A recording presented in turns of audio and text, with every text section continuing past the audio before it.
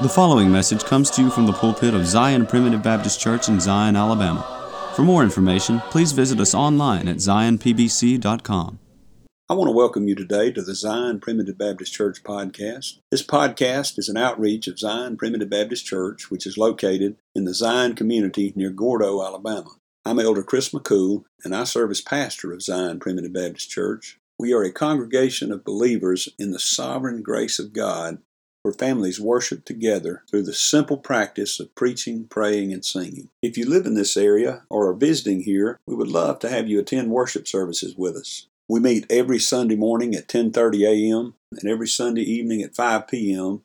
and the first and third Wednesday evenings at 6:30 p.m. I'm happy to note that our daily podcast is featured on Grace Alone Radio, which you can find at gracealoneradio.net. You can find the schedule on the website, and you can also download an app to your phone so that you can listen wherever you are. Grace Alone Radio is a 24-hour streaming service which carries the message of God's sovereign grace around the clock and around the world. Zion Primitive Baptist Church is located at 9487 County Road 49, Gordo, Alabama. That's near the intersection of County Road 49 and Alabama Highway 159, about 8 miles north of Gordo, Alabama, and about 10 miles northeast of Reform, Alabama. If you're interested in finding more sermons, you can go to our website at zionpbc.com. That's zionpbc.com, where you'll find all of our posted sermons as well as a link to subscribe to our podcast. You can also subscribe to our website, which will update you every time a new sermon is posted. In Leviticus chapter 25, God tells the children of Israel to number 7 Sabbaths of years. After those 7 Sabbaths of years, which is 49 years, in the beginning of the 50th year, they were to blow a trumpet, which proclaimed the year of Jubilee had begun. In this Jubilee year, all property became unencumbered, and all captives were liberated. This Jubilee trumpet symbolizes in so many ways the gospel message that we have today. Join us as we begin today in this sermon, looking at the ways in which the gospel message today is similar to the Jubilee trumpet in Leviticus 25. Sweet rivers of redeeming love, lie just before mine eyes, and I the pinions of a dove, I to those rivers rise. Christ superior to my pain, with joy outstrip the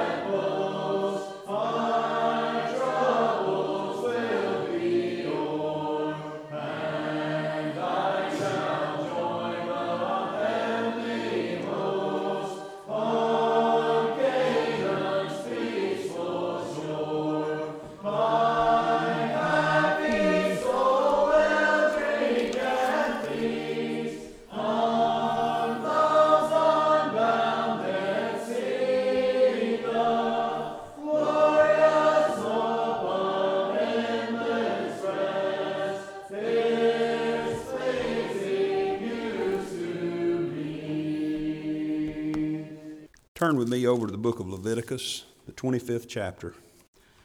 Leviticus chapter 25, we're going to begin reading in verse 8.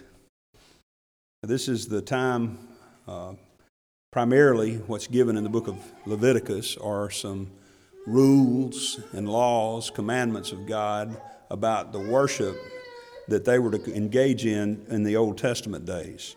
It's given to us after the law has been given on Mount Sinai, but it's part of that as well.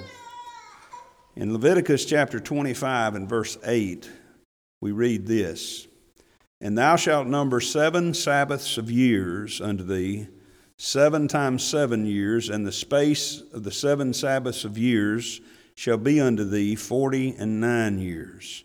Then shalt thou cause the trumpet of the Jubilee to sound on the 10th day of the 7th month. In the day of atonement shall ye make the trumpet sound throughout all your land.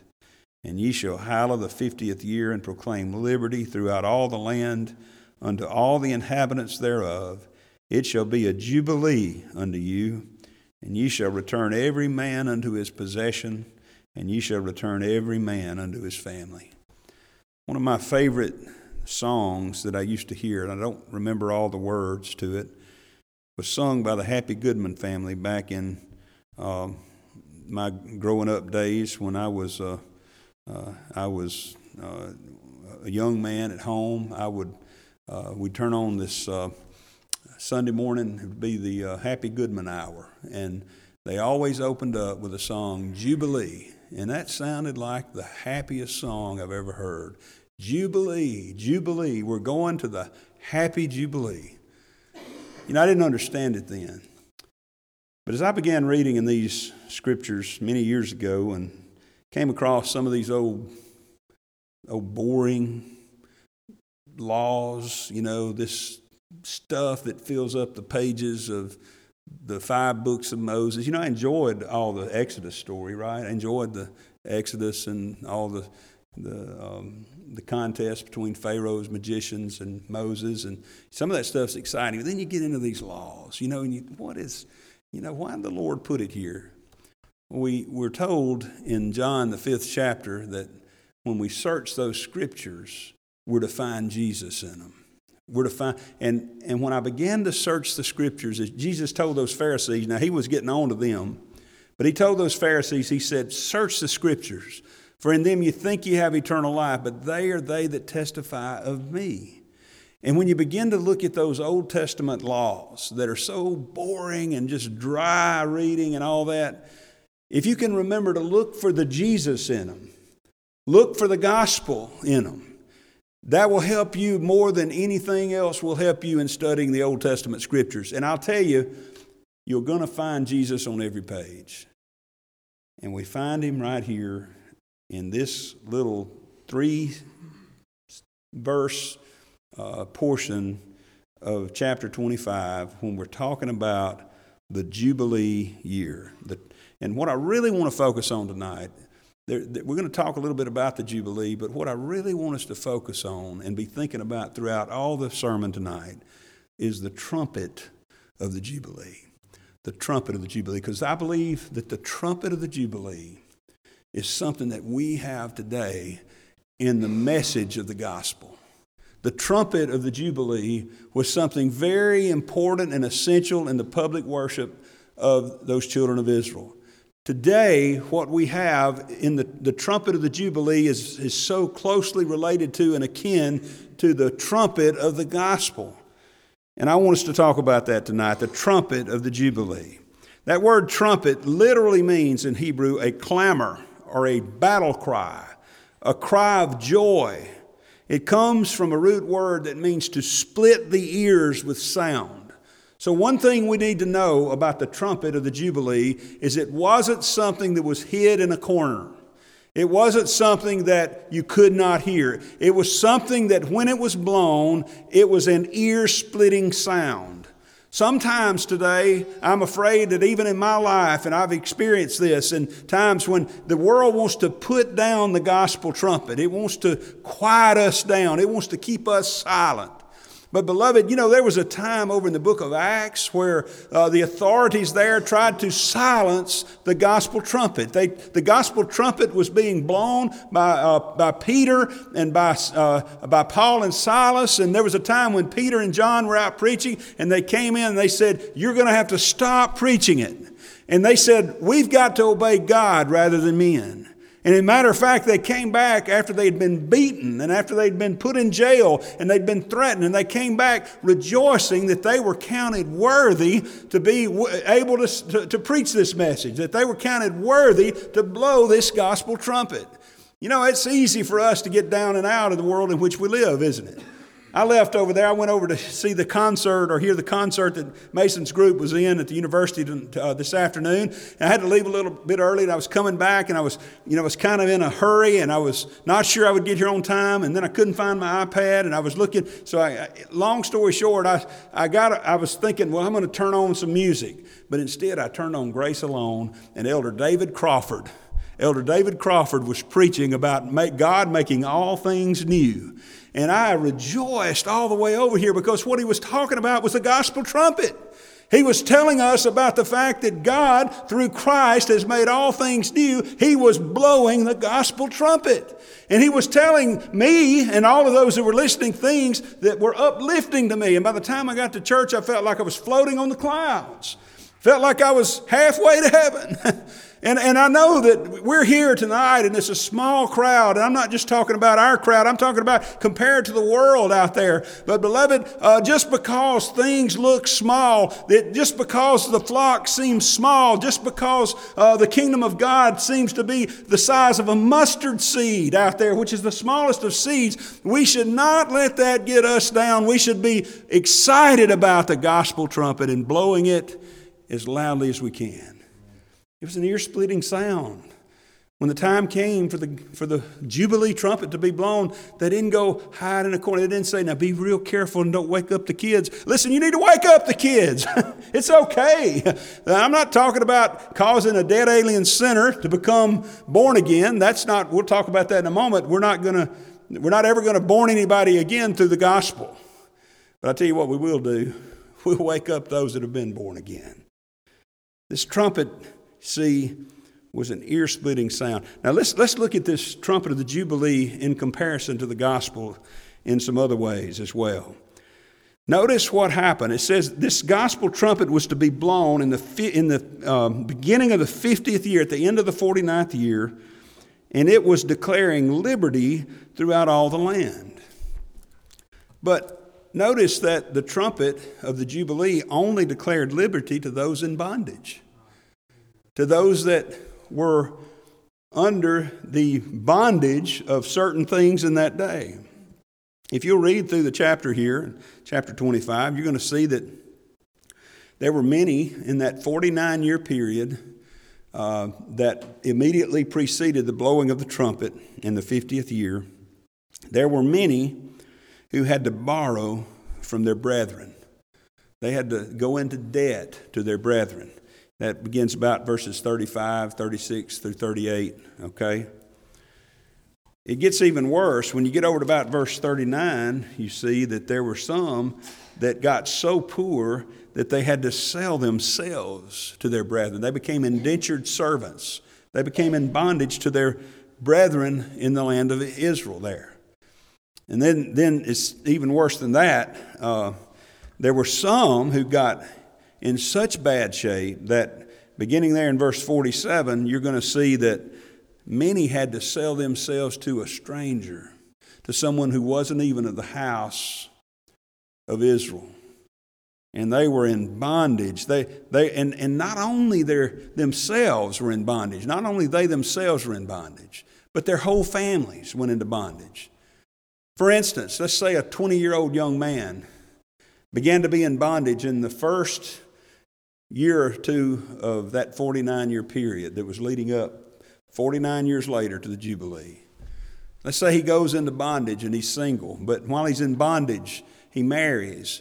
Well, his wife then is in bondage, and then he has children. Well, his children then are in bondage. He is sold in bondage in the land in that day. But think about where we are today. Now, I know we talked this morning about slavery. We don't have slavery anymore, at least not legally. There's human trafficking and that sort of thing that goes on. But slavery is a thing of the past in the Western world. But do we not have bondage today? First of all, are we not in bondage to the curse of sin on this world?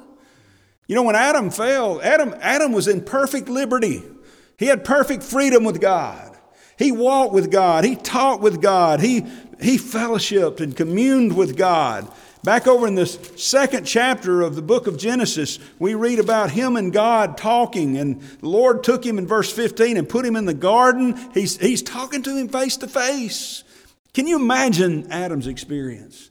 Can you imagine being in such a condition that instead, Moses said he wanted to see God. And God said, you can't see me and live, Moses. But God spoke face to face with Adam because Adam was not a sinner. Adam was innocent. Adam had not committed sin. He took him and he put him into the Garden of Eden to dress it and keep it. And then he told him, you can eat of all these trees, but just not this one. He said, of the tree of the knowledge of good and evil, thou shalt not eat of it, for in the day that thou eatest thereof, thou shalt surely die. And then you know the rest of the story there. Ultimately, Eve is created from a rib of Adam. And then we're told that the serpent beguiled Eve. But, we always like to blame Eve, don't we? But it wasn't Eve that did it intentionally. It was Adam. It was Adam. It wasn't Eve's eating of the fruit that caused man to fall into sin. It was Adam, because Adam knew better. Adam was the one to whom the commandment was given, and Adam represented us in his fall. And notice over in chapter 3 and verse 17, I want you to notice what happened to this world. Unto Adam he said, because thou hast hearkened unto the voice of thy wife, and hast eaten of the tree of which I commanded thee, saying, thou shalt not eat of it, cursed is the ground for thy sake. In sorrow shalt thou eat of it all the days of thy life. Now, I hope you've been blessed, as I have, to have a job that I enjoy for the most part. For the most part. My job, the different things I've done as an attorney, I've generally enjoyed them. But my wife, if she were here tonight, she would tell you that I haven't always enjoyed them. And she sure hadn't enjoyed them all the time. There have been times when I've gotten down. There's still times. I like the job I'm doing now, but I'm not, there's issues about my job. It doesn't just happen. I don't just wake up in the morning and say, boy, I'm looking forward to the end of the day because all the work I've got to do is just going to get done by itself. I have to get up. I have to get to work. I have to do things. And aren't we all we're always looking forward to retirement? Isn't that sort of always something we're thinking, I can't wait to retire one day. I hope I can retire one day. I hope I'm able to get to the point where I retire. Because the reason we're hoping to get to the point to retire is because our jobs are not easy. No matter what job you have, it is a burden.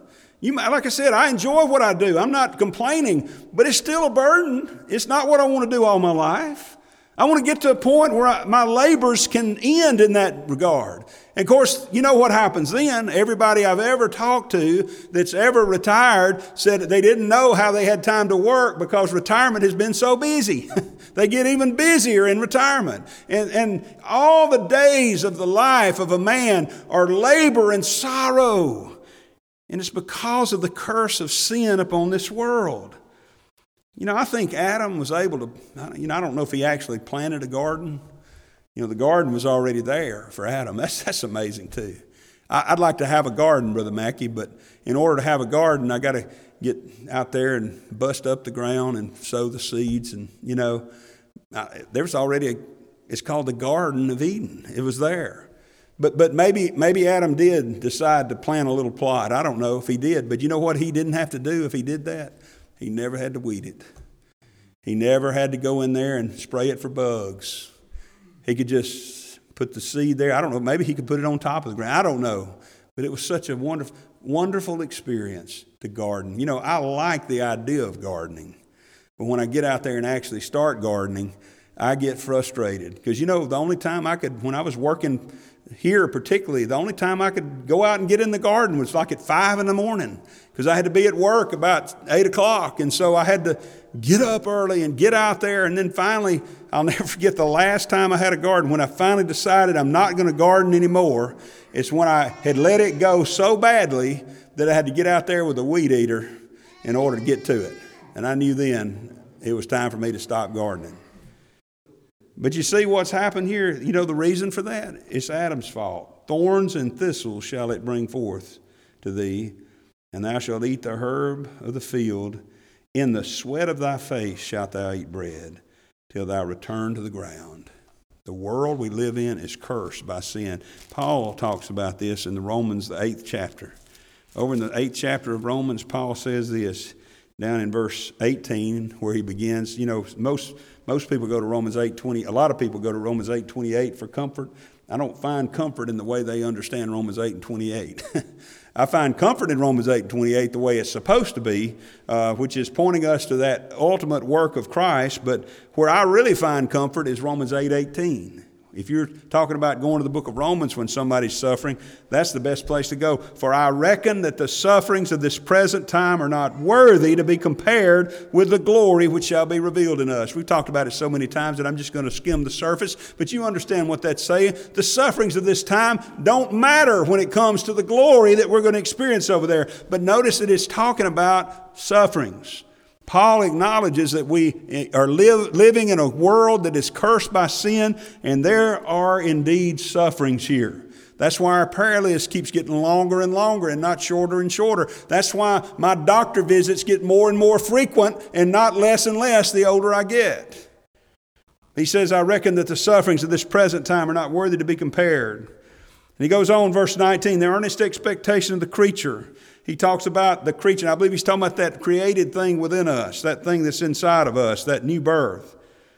But notice he says in verse 21 that the creature itself shall be delivered from the bondage of corruption.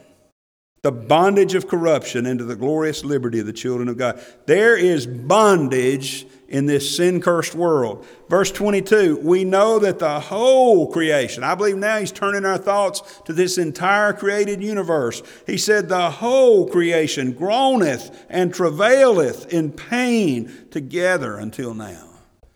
Do you wonder why hurricanes occur? You wonder why earthquakes happen? You wonder why we have to have these tornado warning sirens set up across the state? It's because the whole creation that God has given to us is cursed by sin and is now in bondage to sin. We are in bondage to the curse of sin. But it's even worse than that. It's not only is this world or this earth that we live in cursed by sin and in bondage to the curse of sin, but our own bodies, we ourselves are in bondage to sin. You remember what Paul said you sometime read the 7th chapter of Romans. Just read that 7th chapter and see if it doesn't fit your case just like it does mine. He gets to talking about all the things that he wants to do as a spiritual creation that he can't seem to get done because he's got the bondage of corruption upon him. He says in Romans 7:14, he says, we know, let me stop there and just say this. We always want to blame the law, right? I do. I want to say, that's a terrible law. The law is the problem. The law. The law is not the problem. The law is spiritual. God's law is spiritual. But he says, we know that the law is spiritual, but I am carnal, sold under sin. He goes on to talk about all the ways that he says, verse 15. He says, that which I do I allow not. For what I would that I do not, but what I hate that I do. Have you had the experience that I've had of maybe some habitual sin that keeps afflicting you or just some sin that comes upon you? I've struggled in my life with a short temper, and maybe you have as well. We all actually have that potential within us. And, as they say in our modern language, somebody went off on somebody else. Have you ever gone off on somebody? I was in a high pressure job for many, many years, and where we had to negotiate, and we'd go to plea days, which is where we tried to work out our criminal cases. And as a prosecutor, I'd make an offer, and the defense attorney would come back. And sometimes defense attorneys were very unreasonable and difficult. I never was, of course, but they'd come back, and those negotiations would get tense. And I can remember a few times where I just lost control of my temper, even in court, and just said things I shouldn't and did things I shouldn't, slammed my briefcase or slammed my file folders down and walked off and said things I ought not to say. And you know what? I immediately, within minutes of that, you know what I was thinking? I hate what I just did. I hate it. That's what Paul's talking about here. He said, that which I do, I allow not. I don't know why I'm doing this the way it is, but what I would, that do I not. That is what I want to do, I'm not doing. What I hate, that do I. In other words, the things I don't want to do, that's what I'm doing. Due to the constraints of time, we will stop the message here. But please join us tomorrow for the conclusion of this message. If you would like to subscribe to our website, please go to www.zionpbc.com and sign up for email updates.